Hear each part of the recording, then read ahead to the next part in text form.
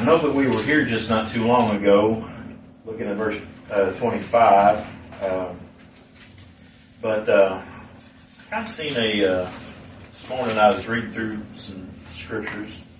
I don't, to be honest, well, I know how it happened. The Lord got me there. But I was actually looking at some verses about the angels and the elect angels and the non-elect angels, and it's been quite a few years ago, 6 or 7 years ago, I did a short message on talked about the angels and everything, but I had some thoughts about the elect angels. Anyway, I was reading through a bunch of verses and came up on these verses this morning and kind of seen a little bit of a connection between verse 25 and some things that's found in the previous verses that come before it.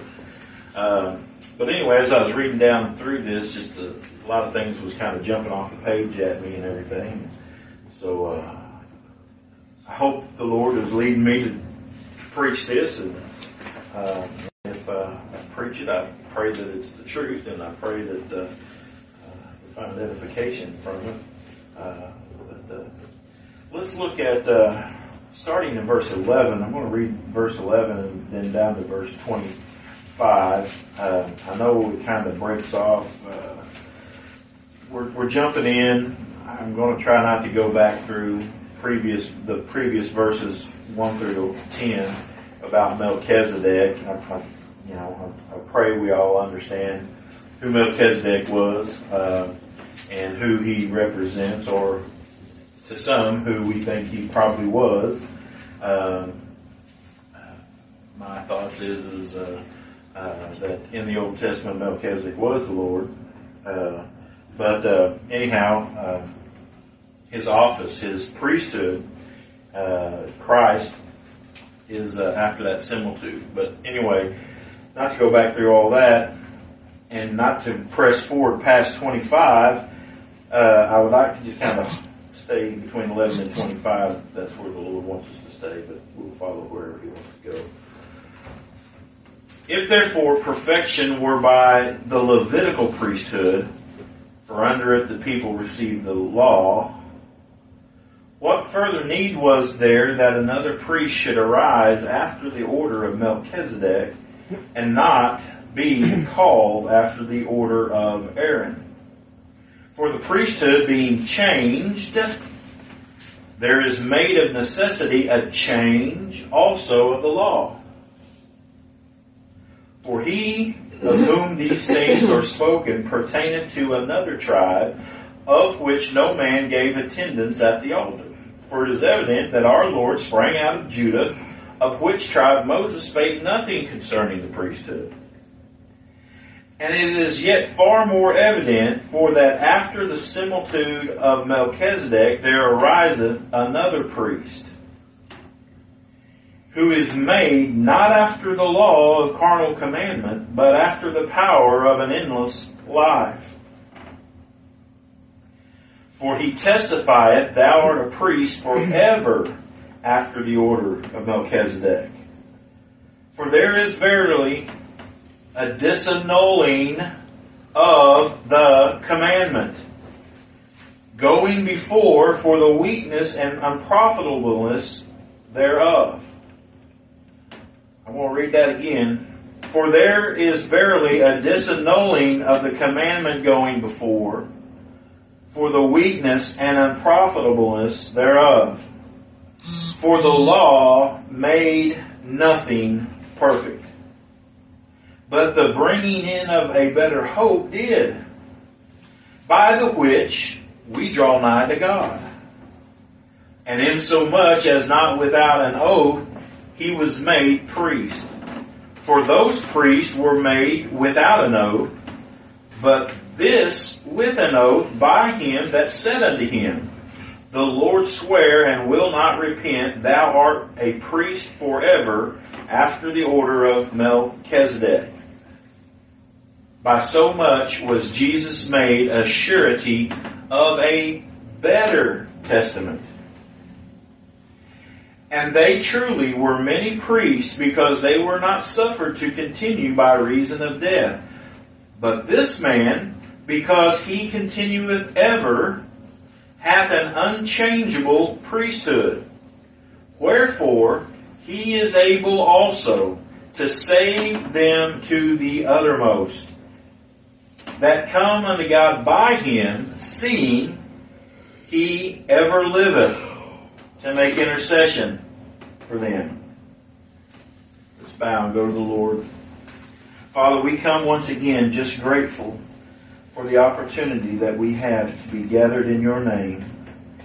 And Father, we pray that today as we are gathered, that you would be with us and that you would speak to us and that you would minister unto our hearts and unto our minds. Father, we pray that the Holy Spirit once again would be our teacher.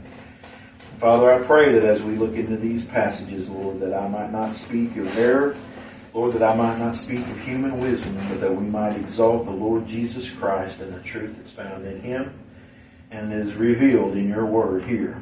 Lord, we just pray today that we might see this prophet, this priest, this king, this Lord Jesus Christ, after the order of Melchizedek, who has brought in eternal salvation for his people. May we praise and glory and honor in the work that he has done. Lord, may we lift up our praise and our honor, and may we rejoice in the hope that we have, which is Christ Jesus our Lord. And Father, once again, we just pray that those that are here, that you just might grant to them understanding, grant to them repentance, grant to them faith, Lord, to trust and believe on your Son. Lord, we just ask that today that all your elect of God, wherever they may be meeting, wherever they may be under the Word of God being preached, taught, shared, conversed about, Lord, may they be edified, may they be encouraged.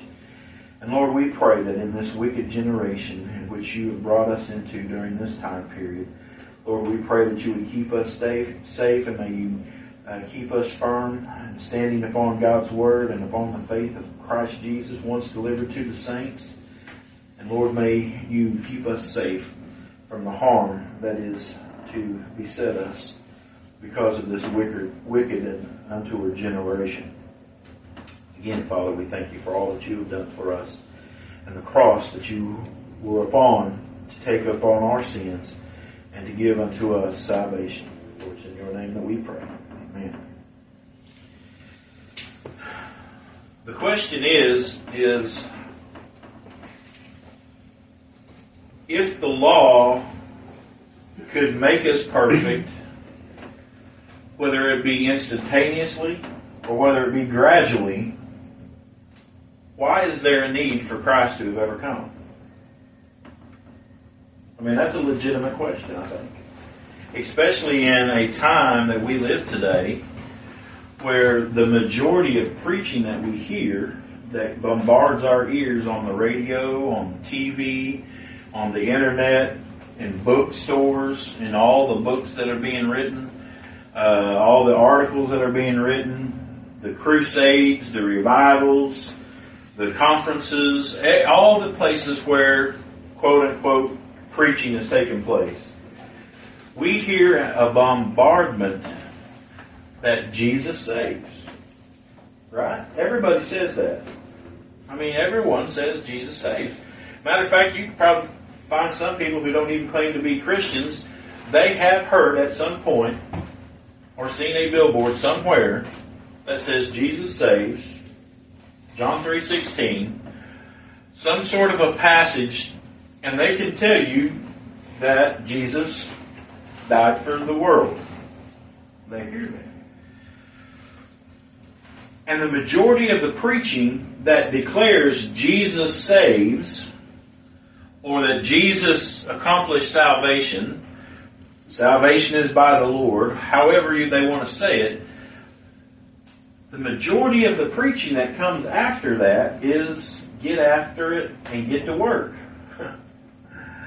Get out there and show that you've been saved by how much you do. Get out there and prove your salvation. I've heard people talk about, the first portion of this verse, work out your salvation with fear and trembling.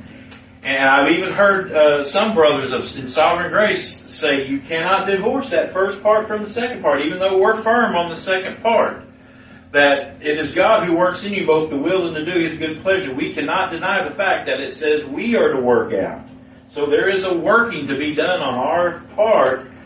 But brethren, while that is true, work out your salvation with fear and trembling, that too cannot be divorced from the second part. It's all one thought, one idea. The working out of salvation is by the one who wills and to do inside of you. But yet we're told over and over and over again that there is this moral law, there is this ceremonial law, this civil law, and they've broken it all up into these pieces, and that while Christ came and died for us, He wiped out that ceremonial law and that civil law, but yet the moral law still stands for us to keep. And that we are beholden to walk according to that rule. And if we don't walk according to that rule, we prove ourselves to be reprobate. And if we don't walk according to that rule, then we are not walking in sanctification. We are not conforming to the image of Christ. We are not progressing in our holiness. We're not progressing in our righteousness. Now, brother, I don't think I'm amiss in saying that that's what's being preached today. I know that's what's being preached because I used to preach it myself.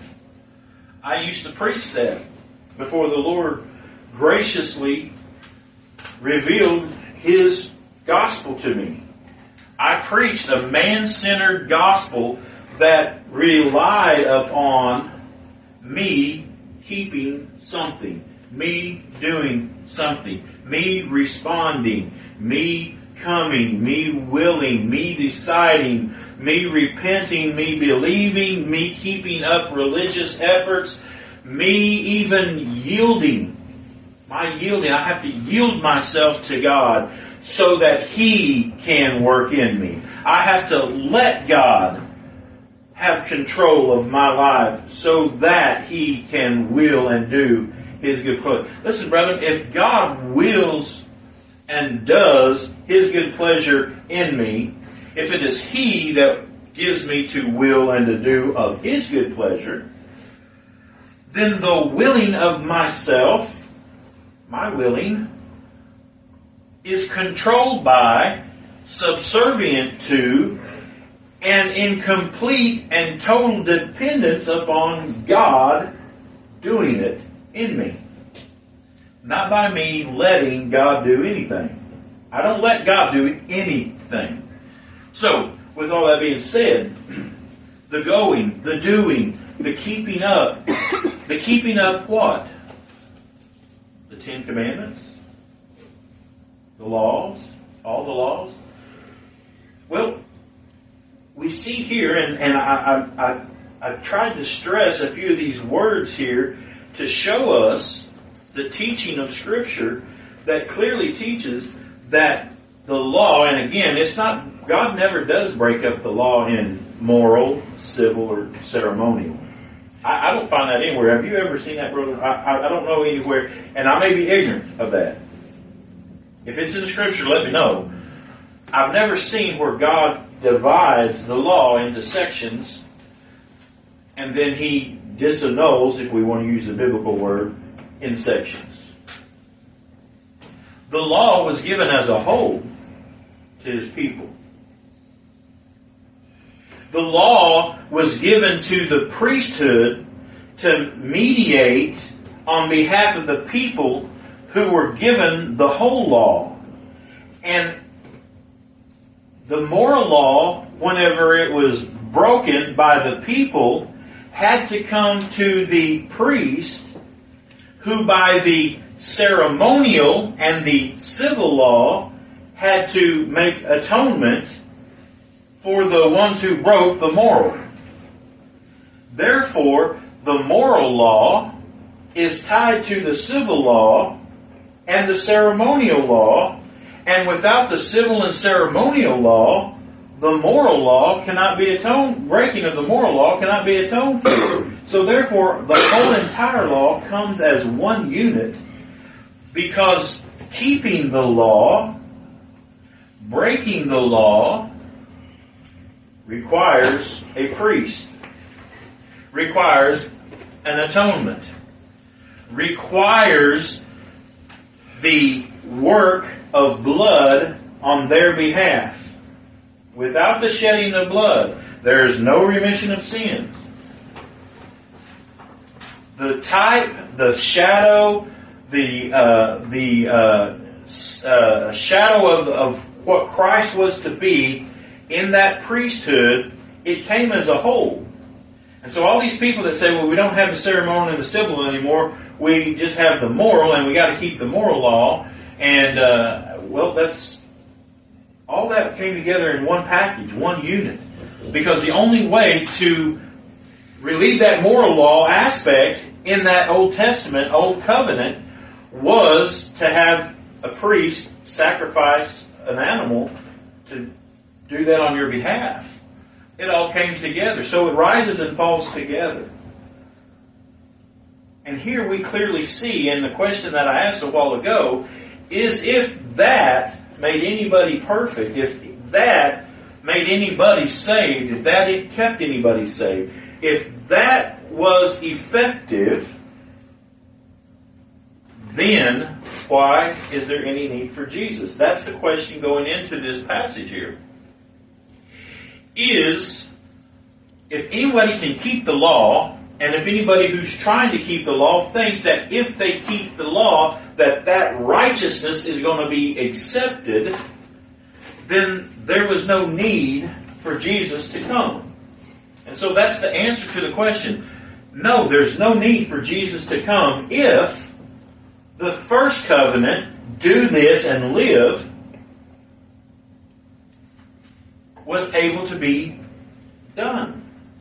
But the very fact that those priests stood every day, year after year, an unchangeable priesthood a changeable priesthood that every time one died, someone had to take its place. Every time one got tired, another one had to come in behind him. That these priests all the time was rotating through, but non-stop the blood was always flowing because there was always people breaking the law, was the testimony that man cannot keep this law. We see right here God, not me, not Paul who wrote this, not Calvinists, not sovereign gracers, not primitive Baptists, not this theological group or that theological group. God has said, if therefore perfection were by the Levitical priesthood, what further need was there that any other priest should rise after the order of Melchizedek and not be called after the order of Aaron? If that could happen, now we know that's a rhetorical question. It cannot happen because of the constant sacrifices, right? But we also know it cannot happen, and it was never meant to happen, because of the fact that another priest had to come. That another change came. But I want you to pay close attention here.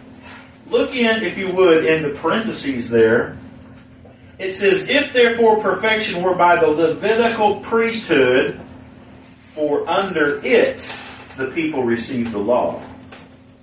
See, the people received the law under that priesthood. What law is that talking about? Anybody? What law is that talking about? The law that was received under the first priesthood. It was all that God had given Moses, right? Everything that everybody tells us that we have to run back and try to keep, to live up to attain to. That was the law that was given under that priesthood. Everybody doesn't have a problem with the fact that the Bible says that there has been a change in the priesthood.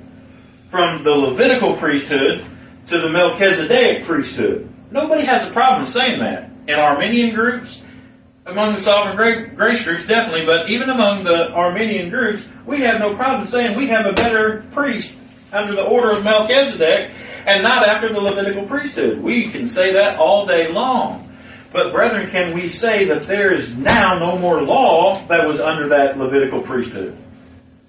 No, we can't. There's so many people that wants to keep going back to the law that was given under the Levitical priesthood. See, with the coming in of another priest came in another law. With the coming in of another priest, there came in another covenant. With the coming in of another priest, there came in another testament.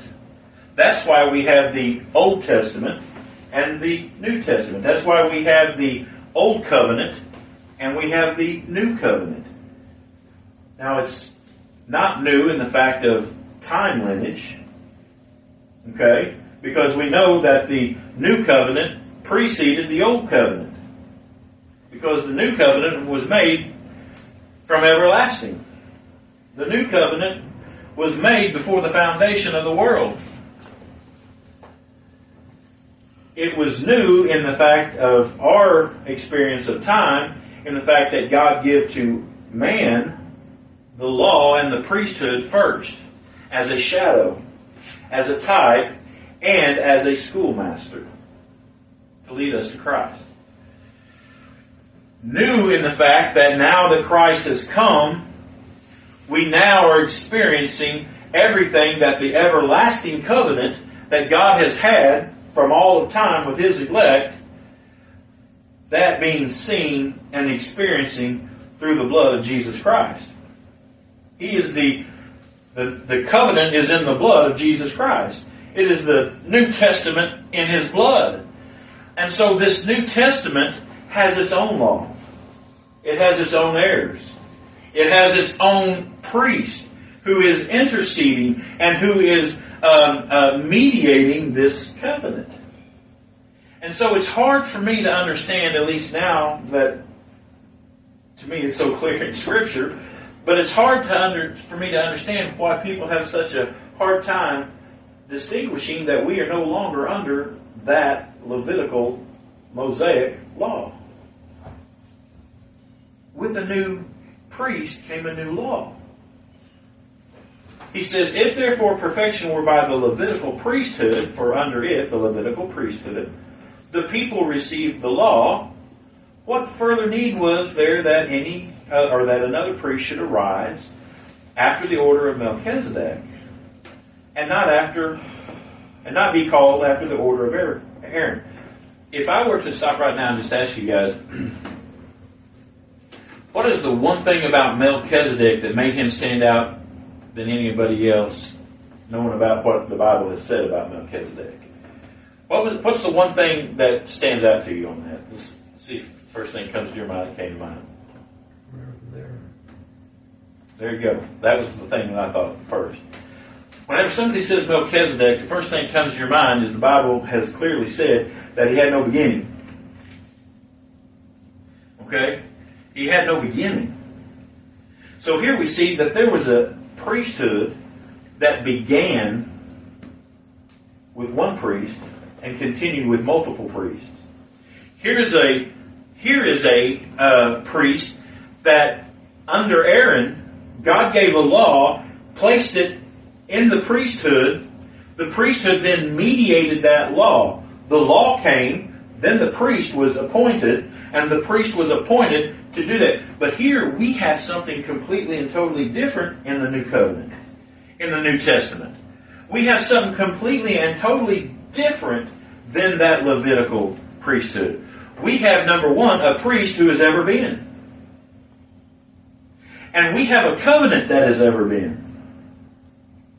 And we have subjects of that covenant that are from everlasting in Christ Jesus, their mediator. See, these men had a changing priesthood, and there was a people that was a changing people. But here we have a priest who is forever, a covenant that is forever, and a people who has been elect in Christ Jesus and under His mediatorial work, under His mediatorial suretyship, underneath His headship from before the foundation of the world, in eternity. whenever it was that God elected a people unto Himself. Now, brethren, that's completely and totally different. The terms of the covenant are completely and totally different. In this Levitical priesthood, the terms was, here's the laws, keep them. If you don't keep them, there has to be a sacrifice made, and if not, you die. In the terms of the everlasting covenant, the terms are, someone already did it for you. There is no laws to keep in the new covenant, because the law in the new covenant, the law in the old covenant was kept by Christ. The law in the new covenant is completely and totally different. It isn't about something to do for righteousness. It isn't about something to do that you have to continue in your own efforts, but it's something that is put within you. God has put within us His love that is shed abroad in our heart. And that love that is put within us is something that we can't muster up in the natural man. It's not something that we can do. He has put that in us so that we might do what? Love God, love the brethren. See, the new covenant comes new laws. The new priest comes a new mediatorial work. It's not an ongoing work. It was a once-for-all work. Let's look a little bit further. He says, verse 14, for it is evident that our Lord sprang out of Judah, of which tribe Moses spake nothing concerning priesthood. See, so here again, God is making very clear that this mediatorial work, this covenant, and this law that has, not under the Levitical priesthood, has changed. Look at verse 12 again. For the priesthood being changed, there is made of a necessity a change also of the law. Now that's very clear to me, brethren. There is a change in the priesthood, there's a change in the law. So that means that whatever law is intact under this new covenant, under this new priest, is not the same as what was under the Levitical priesthood. It has changed.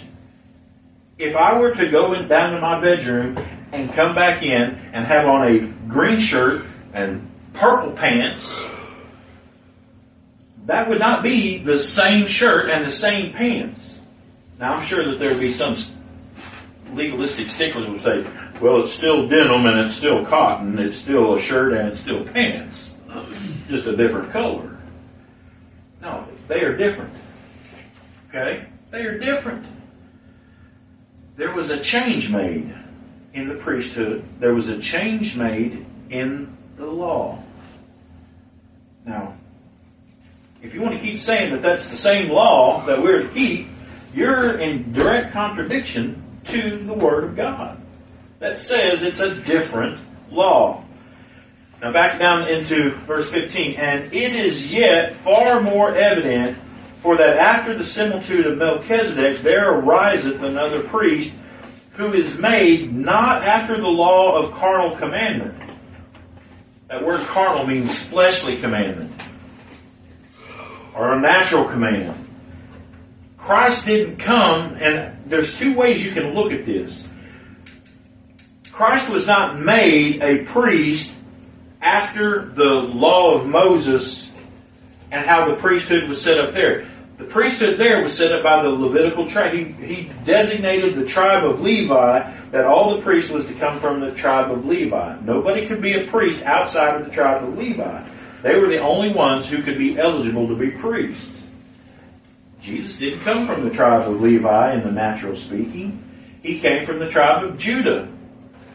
So he didn't have, according to the law of Moses that God had given, he didn't have the right, he didn't have the authority to be a priest under that law.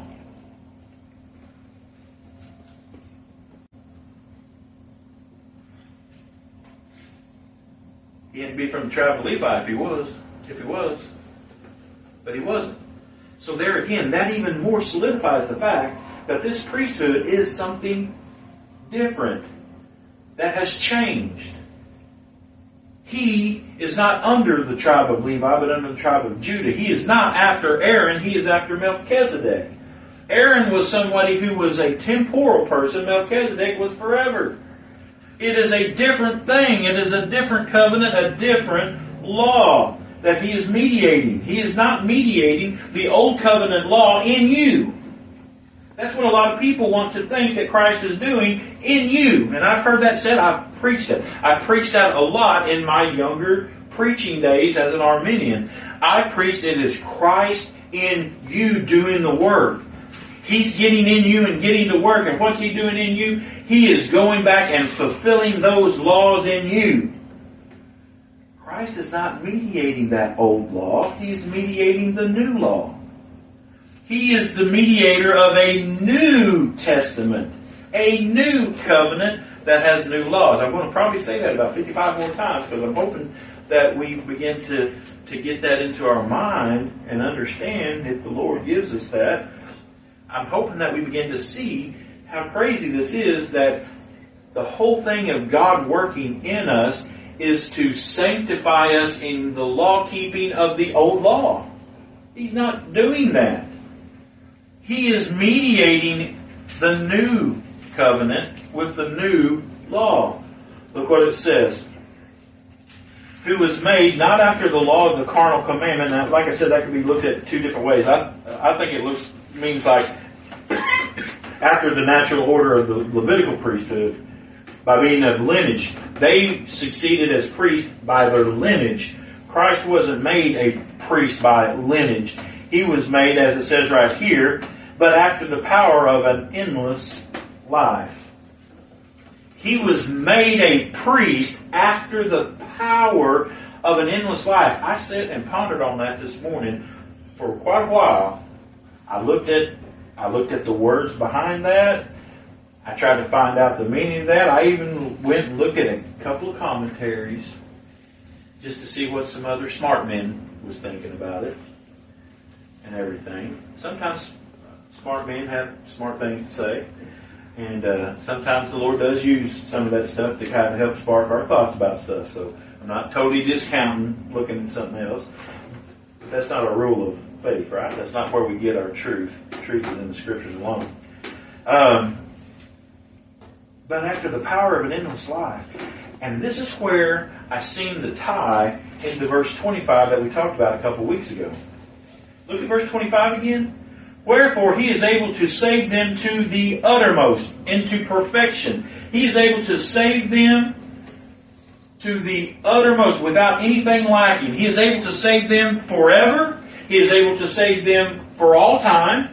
He is able to save them to complete and total perfection so that God has nothing against them. No law is against them. No judgment is against them. No wrath is against them. Why? Because Christ has so utterly saved them that there can be anything brought up against God's elect. For some reason the word escaped me. No charges made against God's elect. None. That's how much He has saved them. But look what it says. Wherefore He is able to save them to the uttermost that come unto God by Him, seeing, or because He ever liveth to make intercession for them. Remember I was talking about last week that the intercession there was the fact that Jesus was there. The fact that Jesus is the high priest and He's there as the mediator, and the fact that He has accomplished salvation to the uttermost, and Him being sitting there on the throne of God is the intercession. The interceding of the fact that I have done everything to perfection for them and they are perfect in me, that there is no more salvation that needs to be done on their behalf. There is nothing more that God requires on their behalf. And the interceding is the priest who did the mediatorial work. See, the priest had to sprinkle the blood. The priest made the sacrifice. The priest sprinkled the blood and applied it. Jesus Christ was the sacrifice, and He sprinkled the blood, and He sat down. And the fact that He sat down was proof that intercession has been made, is being made. There can be nothing else said. He ever liveth to be the Melchizedek. he ever liveth to be the King of righteousness. He ever liveth to be the perfect salvation for his people. If you look at verse 16, he was made a high priest after the power of an endless life. The fact that he is the everlasting priest, the never-changing priest, verse 25, the ever-living priest who makes intercession. The fact that he lives forever is what gave him the right to be the priest of the new covenant, the priest of the new intercession, the priest of the new law. Why? Because he ever liveth. Now, we're going to find out why that is such a big deal, and that is because God himself declared it to be so. For there is verily a disannulling of the commandment going before. There is a disannulling. What does the word disannul mean? Does anybody know what the word disannul means? That might be pretty advantageous for us to know what that means. Because it says right here, there has been a verily, truly. That word verily means truly, right?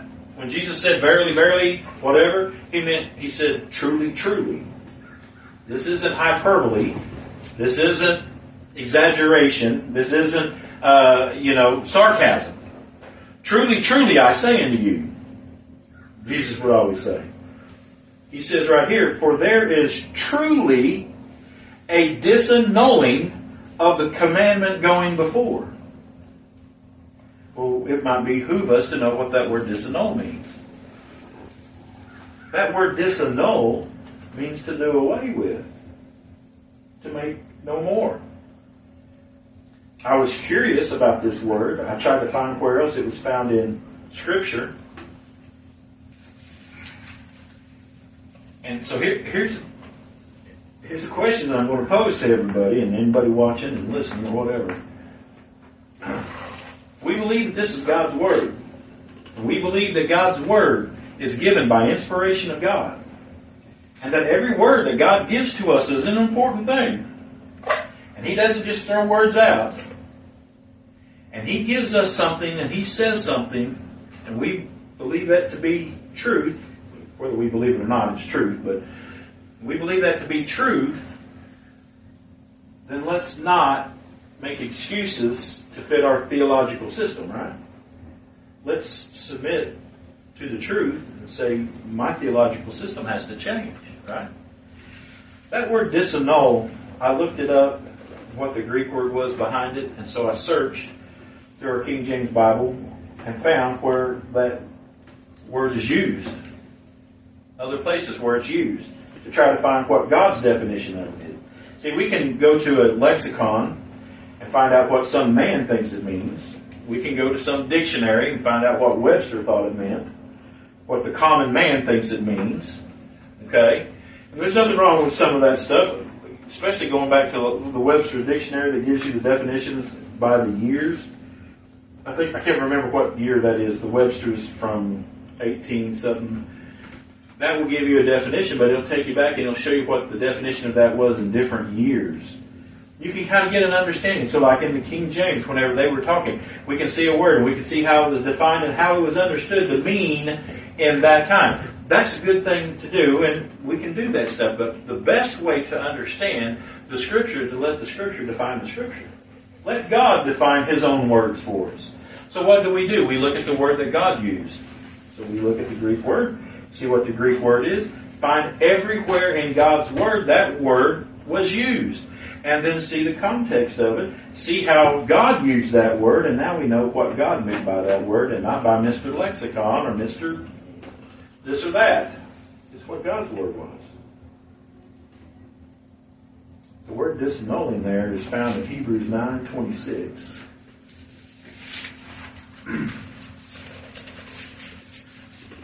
For then must he often have suffered since the foundation of the world, but now once in the end of the world hath he appeared to put away sin by the sacrifice of himself. That word put away there, that phrase put away, that is the exact same Greek word that is behind disannul. Now let me ask you a question, and I think it's a very important question. How far has God put away your sin? Does God still go back and dabble in your sin a little bit and bring it up before you? Is God going to hold a little bit of your sin against you? Is there some sin that God hasn't put away? He hasn't. Those ceremonial sins that you've done, those civil sins that you've done, God's put those away, but those moral sins, God still hasn't put those away. Now, how many sins have God put away? Every one of them. And how completely has He put them away? Well, the Bible says that He's going to remember them no more, as far as the east is from the west. But there is no condemnation for those in Christ Jesus. Why? Because there's no sin.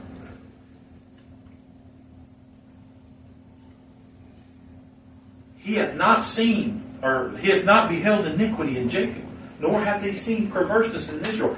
That's how much God has put away our sins. Brother, how much has God disannulled that first testament, that first law, that first priestly order? How far away has God changed the law? Completely and totally. In the fact that it's called a New Testament. He says, verse 18. For there is verily a disannulling of the commandment going before. Why? For the weakness and unprofitableness thereof. For those of you that want the law of God, the Mosaic law, as your rule of life and think that it's your rule of life, hear what God says about His own law. Now, listen, the law is perfect. I believe, like Paul does, the law is perfect. But the law is not perfect in gaining righteousness. The law is perfect in what it was intended for. Just like how Adam was made good, perfect, and upright. He was made perfect and good in the purpose for which God created him. The law was created for a purpose. Not to give righteousness. Not to make one righteousness. Not to uphold a righteousness. Sustain a righteousness. Not to... Listen, this is the kicker one right here, though. Even among sovereign gracers. Not to prove a righteousness that has been given to you. The law is weak and unprofitable in the realm of righteousness to the people under whom it's been put. They've been put.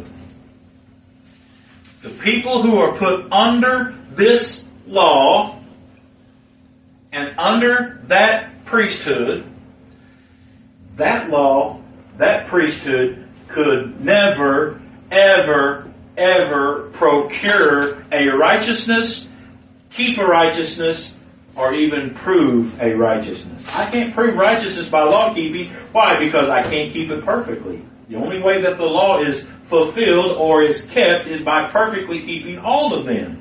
That's why I say you got to have all three sections of that law if you want to break them down in sections. You got to have all three. For the law made nothing perfect. In case you didn't think that I was telling the truth in verse 18, verse 19 makes it very clear. The law made nothing perfect, and it is not making anything perfect now. But what did make perfect?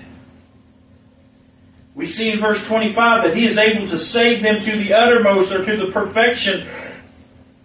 But the bringing in of a better hope did. See, there was no hope under the law.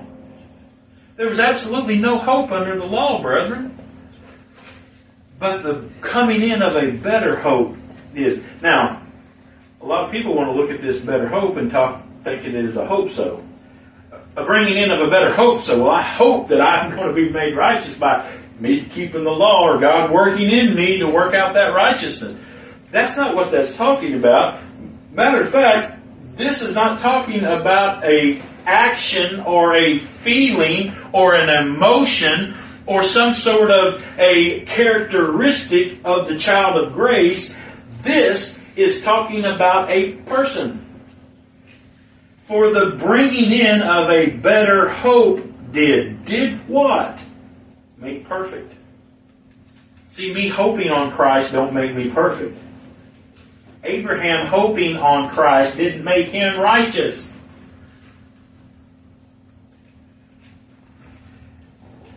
Hope made us righteous. Who is hope? It is Christ Jesus. Preacher, do you have proof of that in Scripture, that that's a person?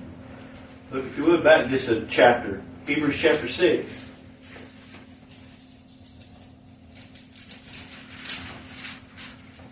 Thereby, verse 18, or 17, excuse me. Wherein, God willing, more abundantly, to show unto the heirs of promise the immutability of His counsel, confirmed it by an oath, that by two immutable things in which it was impossible for God to lie, we might have a strong consolation, who have fled for refuge to lay hold upon the hope set before us, which hope we have as an anchor of the soul, both sure and steadfast, and which entereth into that within the veil, whither the forerunner is for us entered, even Jesus, made a high priest forever after the order of Melchizedek. Now, I don't know about you. Now, again, I'm open for correction on this, whether it is here or anywhere else. That's telling me that hope in verse 18, hope in verse 19, is talking about Jesus. Therefore, hope in verse 19, who brings in a better hope, whoever makes me perfect, is done by a better hope. That's Jesus. It's not a faith. It's not a body of doctrine. It's not an earnest expectation. Now that word does mean earnest expectation in other contexts. But here, this is speaking specifically of Jesus. Our earnest expectation is in the object of Christ, who is our hope. The only hope you have of salvation is Christ. If He is not your hope, then you have no hope. That's what verse 6 is saying. God has made a promise by an oath that this covenant is going to stand, that this salvation is going to be to the uttermost, that everyone for whom it is intended is going to be the heirs of it, and God promised it, and He couldn't promise by anything greater, so He promised by His own name.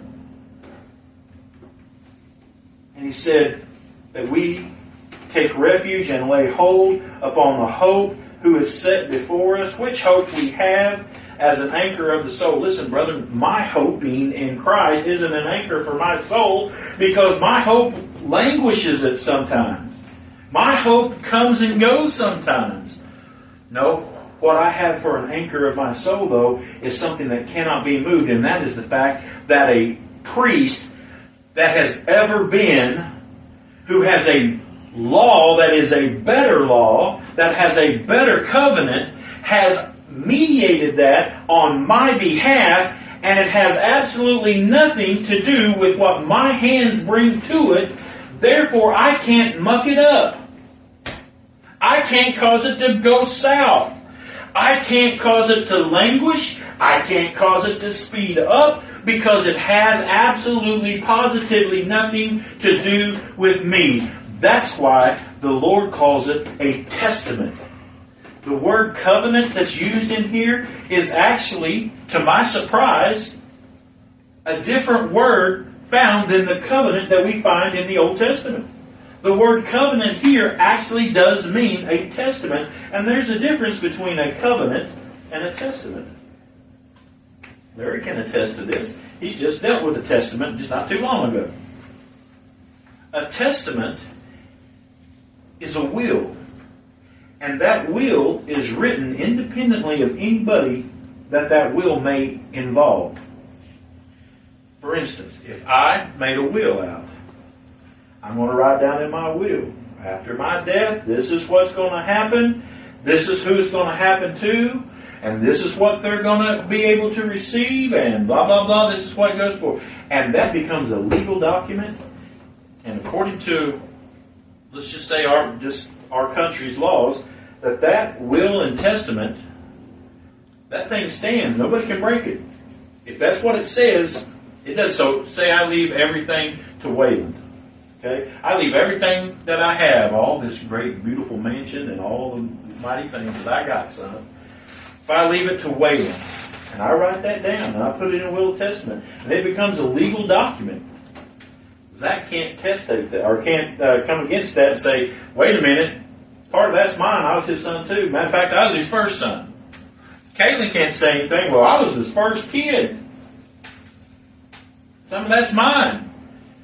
No, the law has to say, whatever that will says, that's what has to do, because the authority of that will is upon the one who made that oath that this is what's going to happen. Right? The one who owned it is the one who said this is how it's going to be divvied up. And nobody can say anything different about that. God was the one who made the covenant, who made the testament. And He chose within Himself a people to heir it to, and united them with the testator of that will. Therefore, whatever the testator says about that heirship, it's going to happen. Why? Because he swore by his own name.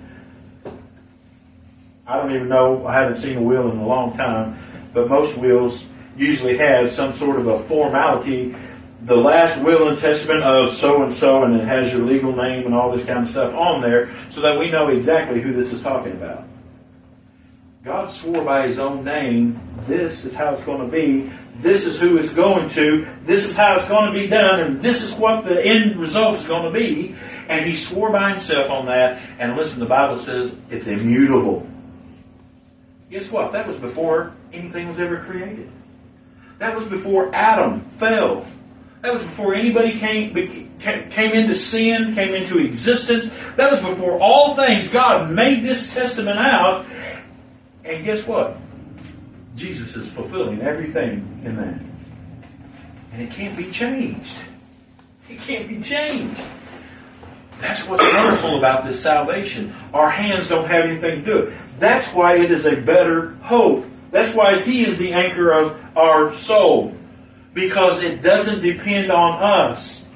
I posted something earlier this week that I was thankful that people's salvation, people's spirituality doesn't hang upon my faithfulness, on my preaching, upon my witnessing, upon my keeping after them and urging them and admonishing them and all that kind of stuff. I'm thankful that the Lord is in control of all that stuff. For the law made nothing perfect, but the bringing in of a better hope did, by the which, meaning Christ, we draw nigh unto God. Inasmuch as not without an oath He was made priest. So it wasn't without an oath. See, the Levitical priesthood came in by lineage. Christ came in by an oath of God. For those priests were made without an oath, but this with an oath by Him that said unto him, the Lord swear and will not repent. Thou art a priest forever. His priesthood never ceases. As long as He is the priest, He is mediating the testament and all the terms of the testament. Think about this, brother. Under the Old Covenant, the Bible says that Moses was the mediator of that Old Covenant.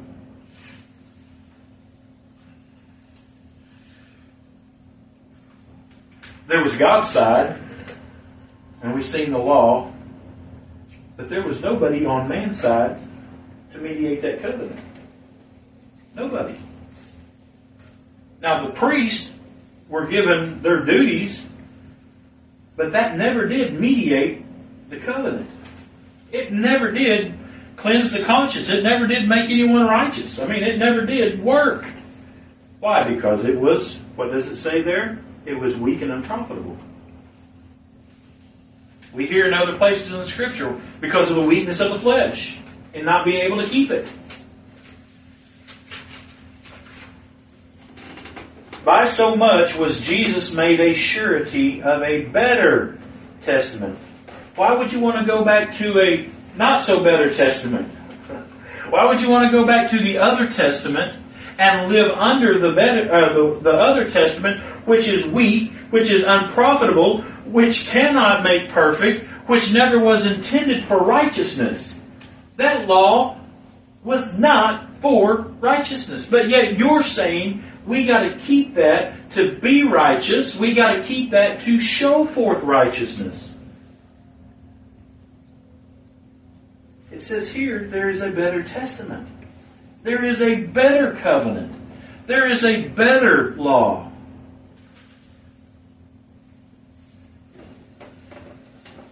We had an old expedition that sat out here at the side of our house for several years that didn't work. Run down. We finally sold it to somebody, but it didn't work. It had all kinds of problems. As a matter of fact, after it sat out there for a little while, it started getting all the little green fungusy stuff that grows on the side of your house. It got that on there. Now, if I had somebody come up into my yard and want to buy a car, and they had a choice either between my car that I have now and that car, and they say, well, tell me what's all the deal. I said, well, this car out here, it doesn't run, the engine's shot, the tires are flat, they won't air up, it has a little bit of stink in there because we've been storing stuff in there, and there's grease junk all over. You'll definitely need to power wash it. The paint's faded. It's got its issues. It's got over 200,000 miles on it, even if you do get the engine going. Then I got this car out here. It runs good, it drives good, everything's good on it, nothing wrong with it. Tip-top shape. Well, I tell you what, why don't you give me that one out there, man? I really like that one. Well, you sure you don't want this one? It's a better car. Oh, no, man, I'll take that one. It was here first. See, why do people want to live under a law that can't do anything for you except condemn you? Why do people think that they have a righteousness that is being worked out in them by a mediator that doesn't even work under that priesthood? That doesn't even work under that law. That's clear from Hebrews 7. Jesus doesn't mediate under that law. And you think He's mediating that law through you? How can that be? How can that be that He is doing it? Whenever Paul says we establish the law, we establish the law, but it's not that one. It's the law of Christ. The new priest. The Melchizedek priest. The New Testament priest. The new law priest. We establish that law. He says, by so much was Jesus made a surety. We all know what a surety is, right? A surety is one who makes sure that something takes place. We have bail bondsmen, right? They're a surety. They go before the court on behalf of somebody else and they put up money for these and they say, we'll guarantee that these people will come back to court whenever it's time for them to come back to court. Right? So they give some money up to the court. The people get out of jail, okay? But yet they have an impending court date. Well, if those people don't pay their bail, if they don't come and show up for court, what happens? The bail bondsman goes after them looking for them. Right? He is the surety mediating between the court and the transgressor to make sure that that transgressor pays up what is due. Jesus Christ is the surety to make sure that everything for whom He mediates that the whole terms of the covenant are made. But guess what? He's not sitting here poking and prodding and pushing you saying you need to get after it or it ain't going to get done. You better start living up to it or you're not going to get it. If you don't do this, I'm pushing you to will and to do, because if you don't will and to do, wrath is coming. That's not how He mediates it. How does He mediate the covenant? By sitting down at the right hand of God, have presented His blood and the salvation already made once for all, and says, it is finished. That's how He mediates. He mediates by His perpetual existence as the testator. The one who has wrote it down. The one who has accomplished it. The one who is the heir of it all. The one who is divvying it all out. The one who is making sure it is being applied as the law has given to be applied. The one who is sitting there saying, it is my blood, it is my people, it is my salvation, it is my way, my purpose. Everything about the whole shebang is by Him. He is making sure that it happens. But this man, because He continueth ever, hath an unchangeable priesthood. Wherefore, He is able also to save them to the uttermost that come unto God by Him, because He ever lives to make intercession for them. He is interceding for them, brethren, but He is not mediating the old covenant. Your salvation, your rule of life, your righteousness, your hope, your acceptance with God, your keeping with God has absolutely, positively nothing to do with the old covenant, the old law, and the old priesthood.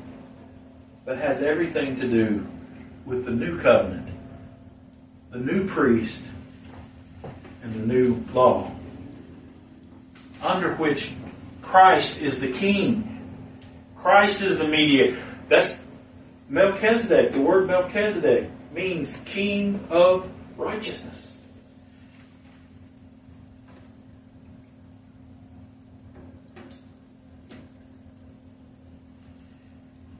He is the one who is the king of righteousness.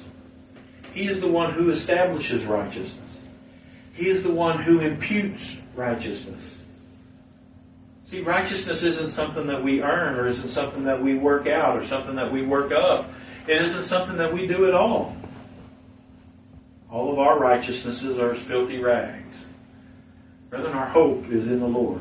Our righteousness is in Him. He's the mediator of that new law. Anybody have anything to add to that? Sing 203. We can sing 203.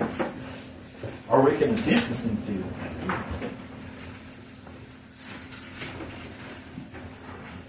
Before we sing, does any other brother have anything to add, or correction, or anything? Or anything you want to expound on? I'm thinking 203 is the expounding.